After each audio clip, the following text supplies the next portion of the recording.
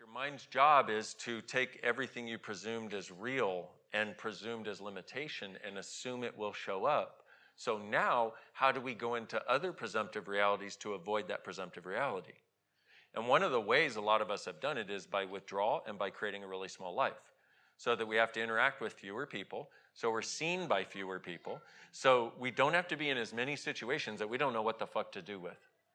Because most of us are walking around, whether we realize it or not, thinking that we really wouldn't know what to do here, we wouldn't know what to do here, we wouldn't know what to do with this, we don't know what to do here.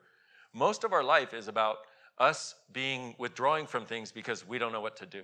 How many presumptive realities do you have telling you that you don't know what to do? That you don't know how to be in a situation, that you don't know how to be with people, that you wouldn't know what to do if you actually had money, that you wouldn't know what to do if you actually liked your body, that you wouldn't know what to do in sex, that you don't know what to do in relationship, that you don't know what to do to change things.